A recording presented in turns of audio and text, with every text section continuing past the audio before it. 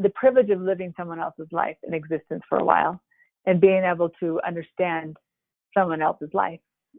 It was a privilege to do that. Now, do I fully understand it? No, because our worlds are different, right? I have on my phone the CEO of the company if anything goes wrong. So when I got into the truck with a trainer a male trainer, that you are at their mercy, quite frankly, and going through places where you don't have a cell phone, those are scary experiences. But I understood I had a large safety net of people who would come help me.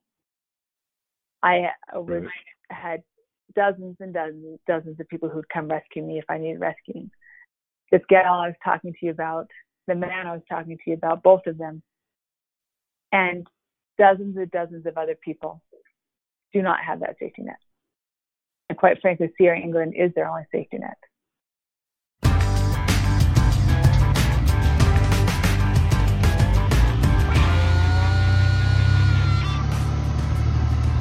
I'm Todd Dills, and you're listening to the Overdrive Radio podcast for October 10th, 2019. That was the voice of Pam Wilson you heard at the top. Wilson was hired on with Utah-based large fleet CR England about a year ago as Vice President of Process Development. That's something of a fancy way of saying she was brought in with hopes of improving parts of the company that support those who make the company tick. That's truck drivers, of course.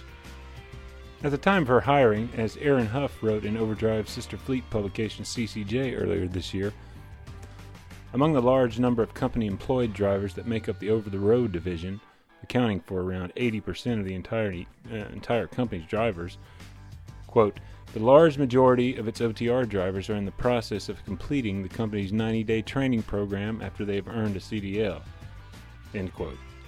Boy, is that a whole lot of turnover, as Wilson confirmed in our conversation.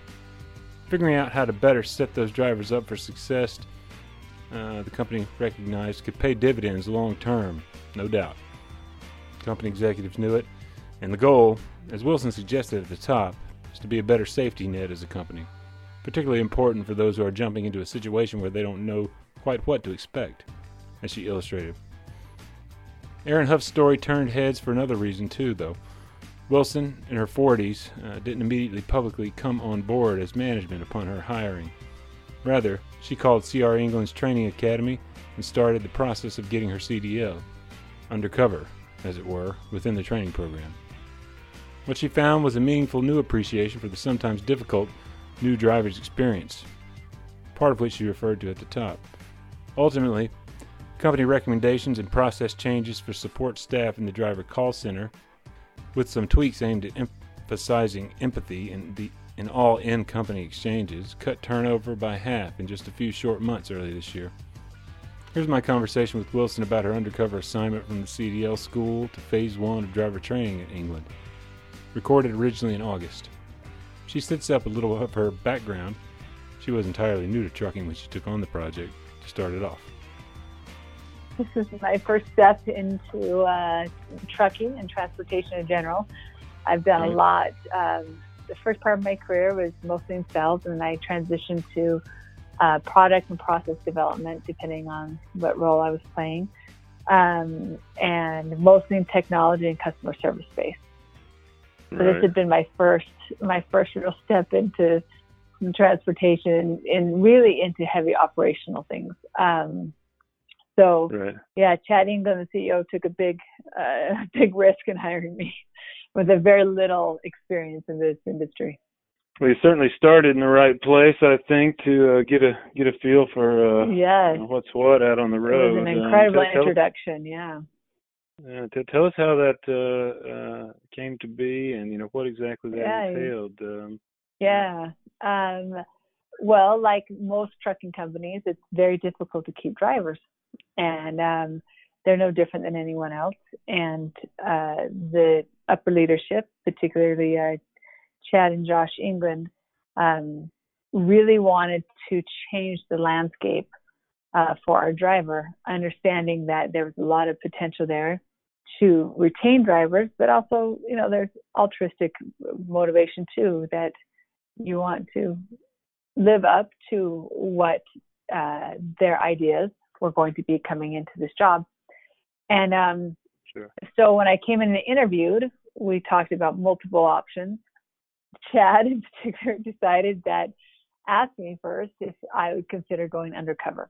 So only Chad and Josh knew of my interview. So it was a unique opportunity. And being the type of personality I am that loves adventure, a little adrenaline, and something unusual, that sounded pretty darn awesome. Sure, why not? I go undercover as a trucking student. So it was agreed, and only those two knew of my existence, and the HR vice president. Okay, right. And so there's 3 people who knew that I had gone through the school and or was going to school. So that's what I was hired to do. And I went through recruiting just like every other student. I called recruiting. I went through the whole process of recruiting, and was at school within just a few weeks of my first interview with Chad. Where was the school? Was it there in Utah or somewhere else? Yep, I went to the Salt Lake School. That we Okay. do have 5 schools, but I ended up at where I live, Salt Lake School. But yeah, so I stayed in the dorms some of the nights and came home, and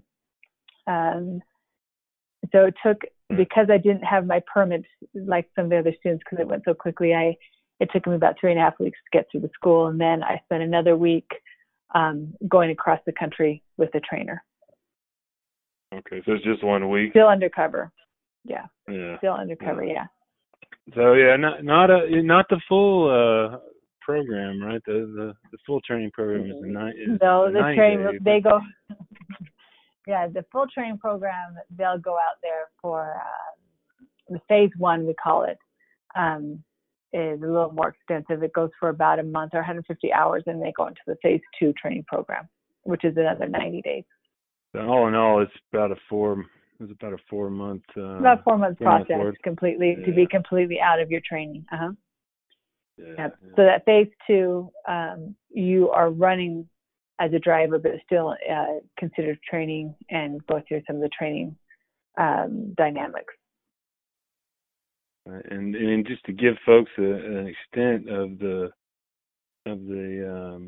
the mandate that it sounds like you were given was to figure out a way to improve the retention rate by almost double. Is that right?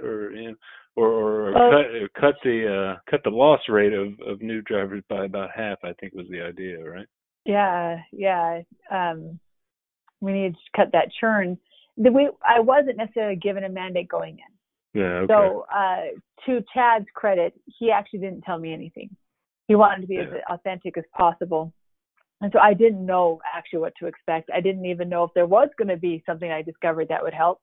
I didn't know anything about it. I was going in blind. To the point that really on the first day, I didn't even know where to go.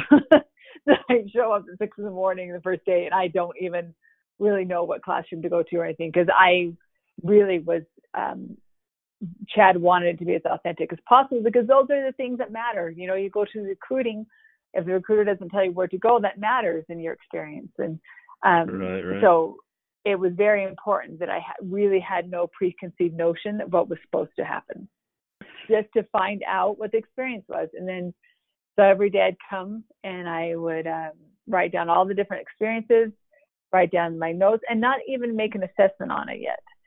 When you're in it so heavily and deeply, you have to kind of process things a bit.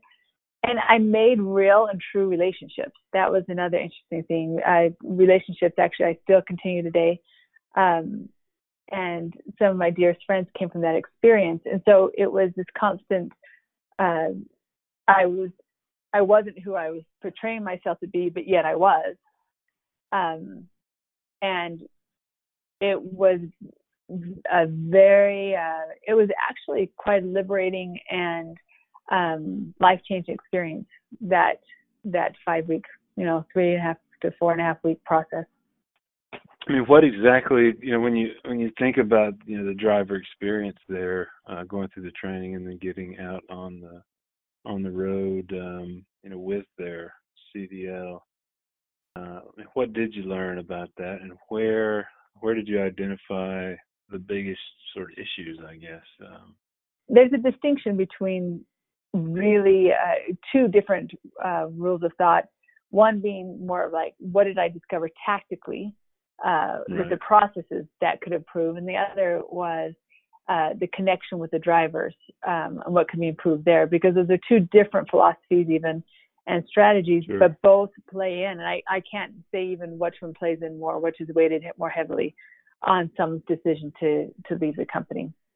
So if we want to talk about processes in general, as in with any company I've ever been to, where most companies have problems and have hiccups are at handoff, right? So this department or this person hands off to this person, or when someone shifts and graduates from the CDL school, or all of these things, these handoffs, if the process isn't spelled out specifically and understood, that's where most of the time that large and small companies will fail. And this one was no different. So there were improvements that could be made there, but that was kind of the low-hanging fruit. You know, those are just small improvements that could help increase the driver's confidence in the process. Where I found really could make a difference in the industry as a whole is how drivers are perceived and how they're treated, not even specifically Sierra England, because I felt they did, you know, a fairly good job in treating drivers well, but it's their interaction day to day with everyone they come in contact with. So in my time out on the road, and even during school, I was astonished by how society treats drivers and how drivers tolerated it, because that's what they were used to. And it got me thinking and imagining what it would be if we could create an environment for the driver that treats him exceptionally instead of just satisfactorily. Treats him exceptionally, what would happen? And that's what spurred the change. This understanding that if you treat someone exceptionally, it creates loyalty. And beyond even, it's not even like a psychological game. It's how we should be treating everyone in every walk of life. Our neighbors, the person that we're driving next to us on the freeway, our associates, all of these things, right? It goes without saying, but sometimes it needs to be said. So that's what we did. So when I got off the truck, we identified the processes that could be improved. But more than that, we took an idea of how to treat people. Now, the problem is that's really touchy-feely and hard to quantify. How can I tell if someone is treating someone well, and how do I put a metric around it and then be able to quantify it and bring it to a number, right? That's a very difficult task to do. So Chad and I put our heads together and figured out a way to do that, quite frankly, and bring it down to tactical form, to engage a driver's heart and mind and therefore affect action. And it has worked. And it's worked primarily because we had a group of leadership in place when I got here, in particular Kimberly Cage, who is the director of training, who was so receptive to the idea. Had it been someone else in training that didn't understand human nature like she does, it wouldn't have been near as effective, but because she understood it as well. So we restructured the training department when I got back and applied processes that needed to be tightened up, gave people very distinct understanding of what their roles were, and they know every day what they have to do from the moment they walk in to the moment they leave, and how to win, and how to do their job in a manner that's exceptional. And we were able to drill that down into an actual quantifiable way. That was all produced by the experience out there on the road. How does this all present to the driver force out there? Like, as these things are being changed in the training department, what's changing for how what do they see that's different? Drivers, Yeah, what do they see that's different? You know, Mm-hmm. I mean, So in the training department, particularly, you get a new crop of drivers every 2 weeks. So that for them to say it's changing, they don't know what it was before. Right. So every 2, 3, or 4 weeks, we're shifting anyway. So it was the easiest to change there because it's always changing. So no, all the driver saw that was different was that the call was being answered more quickly. The issues were being resolved. They weren't being, now, was it 100%? No. But every day we're getting better and better. The issues being resolved in the first call, they were met and greeted warmly and with respect, and everything was followed through on. They were rerouted in when they were supposed to. They were routed home when they were supposed to. So basically, we delivered on what was promised in an exceptional manner. So that's what they saw. We call it the buy now button. So it took a lot of work to get to that point that we could actually do those things. So the Amazon buy it now button, right? It's my kid's very favorite thing, and it's cost me a lot of money. But there are millions of lines of code underneath that buy it now button that we don't see. All we see is a buy it now button.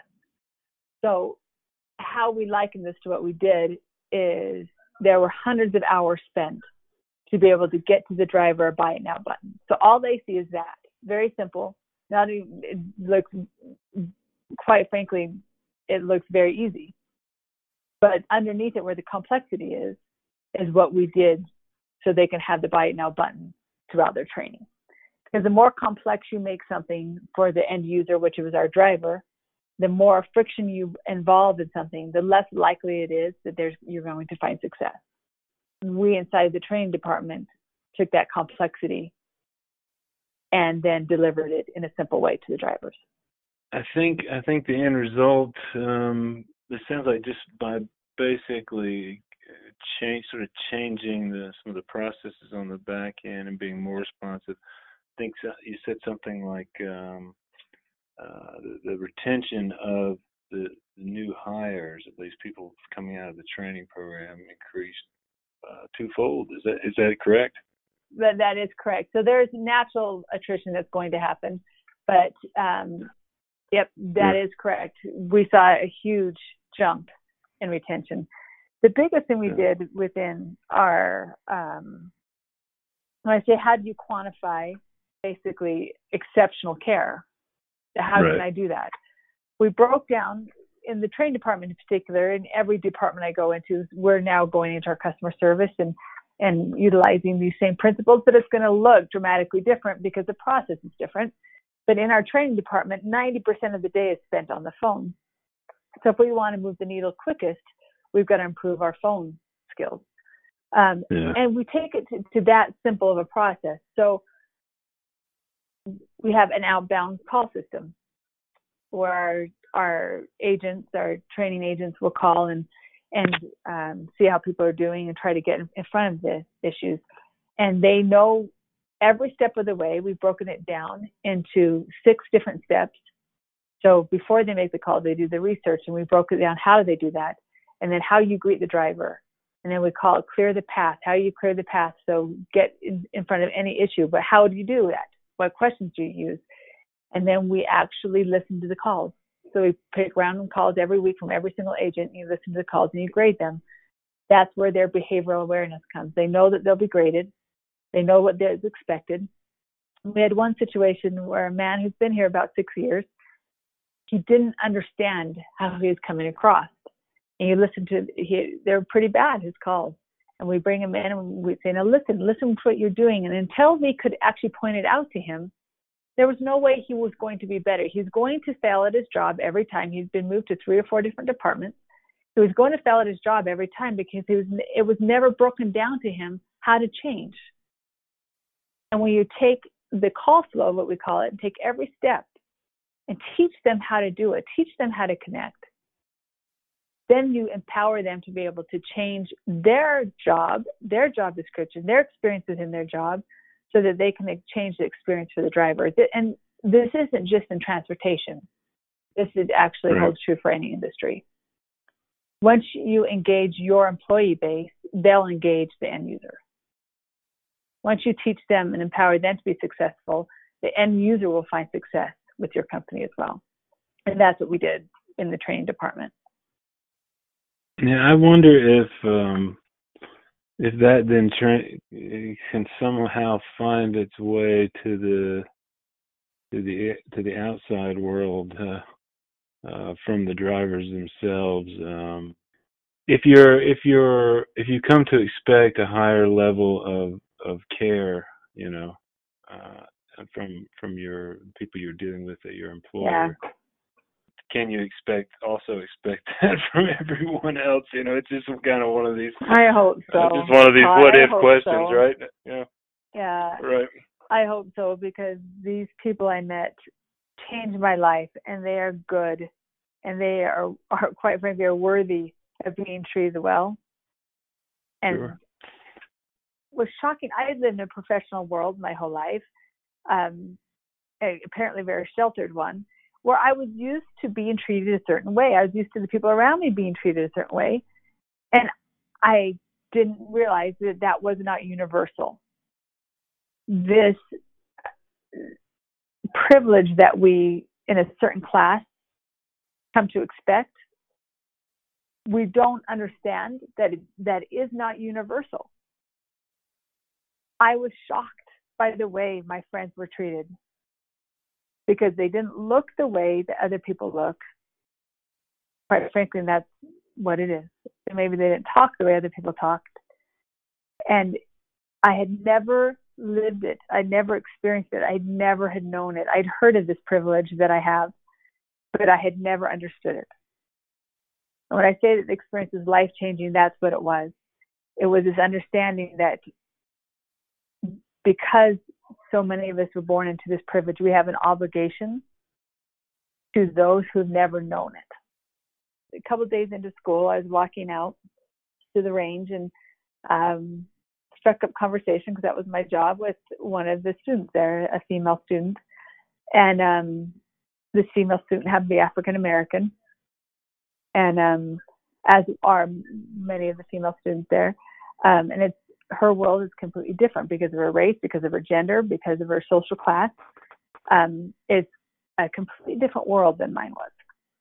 And we started talking, and she was so kind. And she just thought I was a regular student. So there's no agenda in this conversation for her. And I asked her how she was doing, and she said she just got off a Greyhound, and she'd been there for 48 hours and hadn't eaten anything but crackers, because she used her last penny to get there. And she had to make enough money. She had to graduate fast, so her son, she'd get money to her son so they weren't evicted. The son was living with the grandfather at the time. And so she and I became fast friends. And she had been so used to this lifestyle of going without to give to her son, allowing people to treat her a certain way because that's what she had been used to in her life. And I watched her, and I watched how she interacted with people and what her expectation of the interaction would be. And it was so vastly different than my expectation of what an interaction would be. What she was willing to tolerate, what her threshold was, all these things that make her vulnerable. And luckily she fell into the hands of Fear England, which took very good care of her. But she was going to get on a truck without a cell phone. She was going to, all these things that no one else would have done. No woman would get on a cell phone, get on a truck without a cell phone with a trainer they don't know to drive across the country. But this is things that she just had done her whole life. And her willingness to accept me being so different than she was, and maybe even in a political environment that we should have been enemies, her softness towards me was a real eye-opener, and her life and how different it was. And that's, I could tell you time and time again, another dear friend who's been incarcerated for about 20 years of his 55 years, and what he has gone through and how people chose to treat him because he didn't look the part. has lived a very hard life. And his world is different than my world. But yet, what drives him is the same exact thing that drives me. And what connects him to another human being is the same exact thing that connects me. And the three of us went out to lunch one time when we were in school. And that's little like one of these things doesn't look like the other. And we all sat there and just enjoyed the camaraderie that the three of us had with each other, though our lives were so vastly different. The connection we had was as if we had known each other forever. And it's because of their kindness towards me and their acceptance of me. And those are the people that need this stewardship and this understanding, and usually are the ones that get it at the very least. But they're the most vulnerable among us. And so here at Sharing Glen, we have a leader in Chad and in Kimberly who understands that it's not only just our job, but it's a responsibility we have. And do we fail at it sometimes? For sure, yeah. We're all humans, but we're trying to set up a process that we lose the least amount of these people as possible. Pam Wilson's story about the female driver who'd subsisted on crackers for her first 48 hours in training prompted me to ask a question about money, ultimately, about pay and perhaps better financial assistance to new hires and trainees that come on board. England is a business like any other, she noted, operating in the real world, and it's the company's hope that they're setting up drivers to build new success for themselves. She stressed the size of the company, too, and its operations, vast amounts of money that takes to maintain, ultimately bringing the conversation back to empathy as a quality in human interaction well worth more than its weight in gold. That we have a large school, one of the largest in the country, that takes a lot of financial resources to manage. So quite frankly, I feel like the Sharing does it better than most, trying to manage all that and still be able to pay all of our employee base and all those things that are so important. But let me give you another example. We had a caller come in, and we're teaching our agents, our training agents, to be able to really drill down and find the systemic issue of why they're calling. Because if you can't do that, if you cannot get to the issue, then it will keep on resurfacing and we'll lose people. Yeah. So we had a caller, and one of our best agents happened to answer it. And he was in phase 1, and we'd caught him in our outbound calls, so calling to see how they're doing. And he'd been on the truck for about a week, and so she asked, "How are you doing?" And he said, "I'm stressed." Well, before this training, and most of us as human beings would just say, "Oh, that's too bad," and then continue on the call.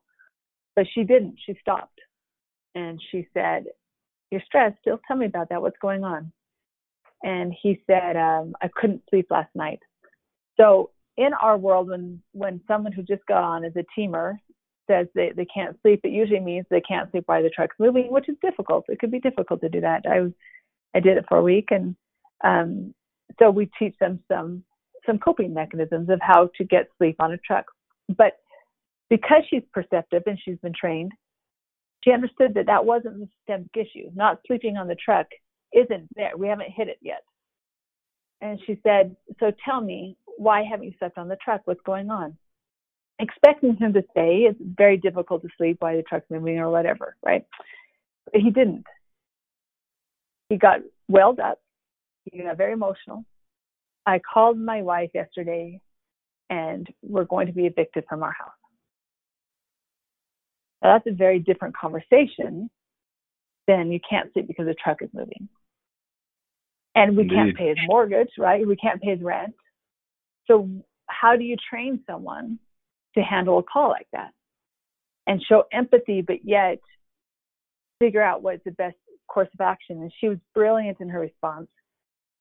She said, "I'm guessing," and in the most kind and warm voice, she said, "I'm guessing that's why you decided to make a change in your career, so you could improve your family's life.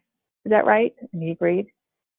So you've got one more week until you get a pay increase. Can you wait one more week? Will your family be okay for one more week? And then you're in phase 2. And he said, yeah, I could wait one more week. And then she did some other things. She gave him an advance and things like that. But she took care of him. She saw him as a human being and gave him hope that his situation can change. Because I have been in situations where I didn't know where I was going to keep the lights on. I know this feeling. It's scary. I know this feeling. And so did she. She understood the feeling and she could empathize with him. But yet, keep him focused on what the goal was. If you go home now, this last 5 weeks is for nothing. Like, one more week, bud. Can you just stay one more week? And then did what we could do on our end to help him. We didn't just leave him high and dry, but we did what we could do on our end to help him. But that's the shift. Not just stepping over, I'm stressed, and pretending he didn't say it so I can get off the call as quickly as possible. But understanding our obligation to one another, not just because I have a position that I'm supposed to answer this phone, but because you're a human being, and my obligation goes well beyond my employment. And if you can tap into your employee base and get to that point where their obligation to one another and to the end user is beyond their employment, you've won. Perhaps those are some actionable thoughts there for those among you who employ people in the business, though for most I know truly appreciating what a driver goes through is no real challenge. Wilson's sentiment on expectations in our personal interactions, though, reminds me a bit of something small fleet owner Les Willis told Paul Moorhofer about his volunteer organizing of the GATS parking lot activities these many years. Willis said, "If you're not getting, maybe it's because you're not giving." Easily applied to appreciation of those we share this planet and the business with in our personal interactions. In any case, some food for thought. Finally, on the podcast today, a little audio from That's a Big 10-4 on DC on the National Mall last week, where I got the chance to talk with a group of well-seasoned independent truckers representing themselves and speaking to the public, Congress, and regulators on the critical trucking issues they feel are most of note. This audio selects some key moments in my many conversations with owner-operators there. It also provided the soundtrack to a video of the roll-in to the National Mall of the 3 Dozen Haulers early Thursday morning last week. You can find that at overdriveonline.com, search 10-4 on DC. The voices you'll hear here, the voices you'll hear here in order of initial appearance. Owner-operator German Soeth of Frederick, Maryland, Kit Spanfeldner of Northwest Ohio, leased to Davidson Trucking, Generations Express owner-operator Brian Hutchins of Oklahoma, independent Ruben Carrion of Kissimmee, Florida, and Iowa-based Mike Jellison, also running independent. It was an opportunity to park my truck on the National Mall. I mean, you can't beat that. I mean, if we don't do anything else, you're on the National Mall looking at your Congress and your Senate, and you can go up there and talk to them if you want. So you have the right, do it the right way. What's your reason for coming out here? What does it mean for you? Have our voices heard about the regulations, the 14-hour, the 11-hour rule with these ELDs. I mean, there's got to be some kind of flexibility. I mean, everybody's racing the clock now. When before we was tired, we could take your break, then wake up, feel refreshed, and take off again. And it's just a headache anymore. I mean, you can't find parking spots. There's no parking. We need. You want to set these regulations to us, but you're not helping the cause. I mean, it's hard to find parking spots anymore. I think the proposed changes are probably going to be the best chance we get to actually fix the hours of service where they work better for everyone. You know, we need a true split sleeper berth, and it's evident reading through the publication they put out that they actually listened to a bunch of those comments in there. If you look, they actually cited a bunch of those comments in there, which is something previously I felt like we never even really had a relationship with the FMCSA, where it seems like now they're at least actually listening compared to before you didn't feel like you had any say at all. I don't know. I really pretty much always retired. You know, I wish that we don't have so many regulations. You know, now they come out with the ELD, pretty much took all I feel my freedom. You know, now I got a computer telling me what to do, and you know, I want to follow the rules. I don't, you know, I want to, you know, be more flexible. You know, but not just the, you know, I want to start my truck, take a nap, you know, when I want, and not when the computer does. The driver is responsible for this rig, this truck, his well-being when he's out on the road. He knows what it takes for him to operate safely. You can't take a clock and just say you're going to work within this clock and that's going to make you safer. You can't mandate safety. You have to train safety. And I've said that over and over, and it's true, because you can mandate anything to happen.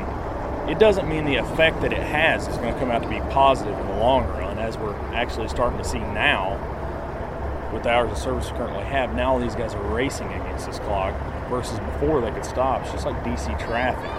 You come DC traffic and you're hitting rush hour.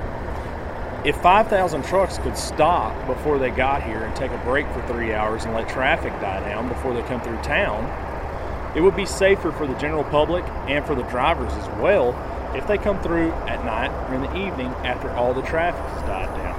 Not only that, it creates less congestion on the roadways during the peak hours. I grew up, my dad was a trucker and he was an owner-operator. Whenever I was real young, he was hauling livestock over in the Midwest, just off the farm basically into the packing houses. But back, I guess it was along about 73, 74, he bought a couple of reefer trailers then. And at that time I was around 13 years old. I grew up riding around with him. I've been involved in it most all my life. Well, I got a lot of friends that we are, you know, concerned about a lot of the government overreach and the rules and regulations in trucking, and we just come out just to try to raise the awareness of what's going on, and that's about it, really. I mean, that and a little break. Then you got new drivers coming out here. They're doing these virtual classes, there's got to be something done about that. They got to have more regulations on training. I mean, you just can't send a guy to school for 6 weeks and get him in a truck and he's free to go to work. I mean, it takes experience. I was in a truck I drove with my grandpa. I drove with friends, and it's just an experience you got to have. Like right now, there's talk about moving the required $1 million liability policy insurance to 4.8. Right. Which right now, my $1 million policy is so expensive, yeah. I can hardly afford that. Yeah. I can't imagine 4.8 million what that would cost. Yeah. I mean, because right now I feel like what I'm paying for $1 million ought to provide 4.8 million. Yeah, right. It's a lot of money. Right. I do it more for the new generation, you know, the new guys. I'm pretty much, you know, done what I can, and you know. But I wish everybody, all the new guys, you know, to own their own truck and their little business. But the way I look at it is, you know, I don't know, probably another 5 years, you know, we have to work for big corporation, or probably not me, but you know, right. You know. But I like trucking's been good to me. I love trucking, and I still like it. But you know, you just have your little business. You know, I don't ask for too much, and I expect the new guys. I see a little kids in here. I love trucking. Probably they will drive truck. Probably not. There's a little kid in here. He was so excited. Up and down my truck, and I wish he, you know, he decided to be a trucker, you know. He got his own opportunity that I have, you know. But it's not gonna. To me, I don't know. I'm probably wrong. It's not gonna happen. I can't, you know. Just like I say, you know, they put an electronic book. It's like it took my last freedom.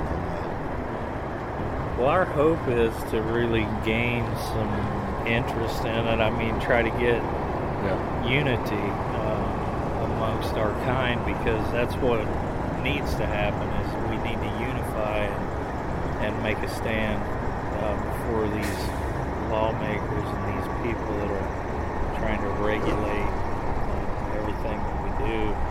Without that, we're just spinning our wheels. But we hope to gain unity.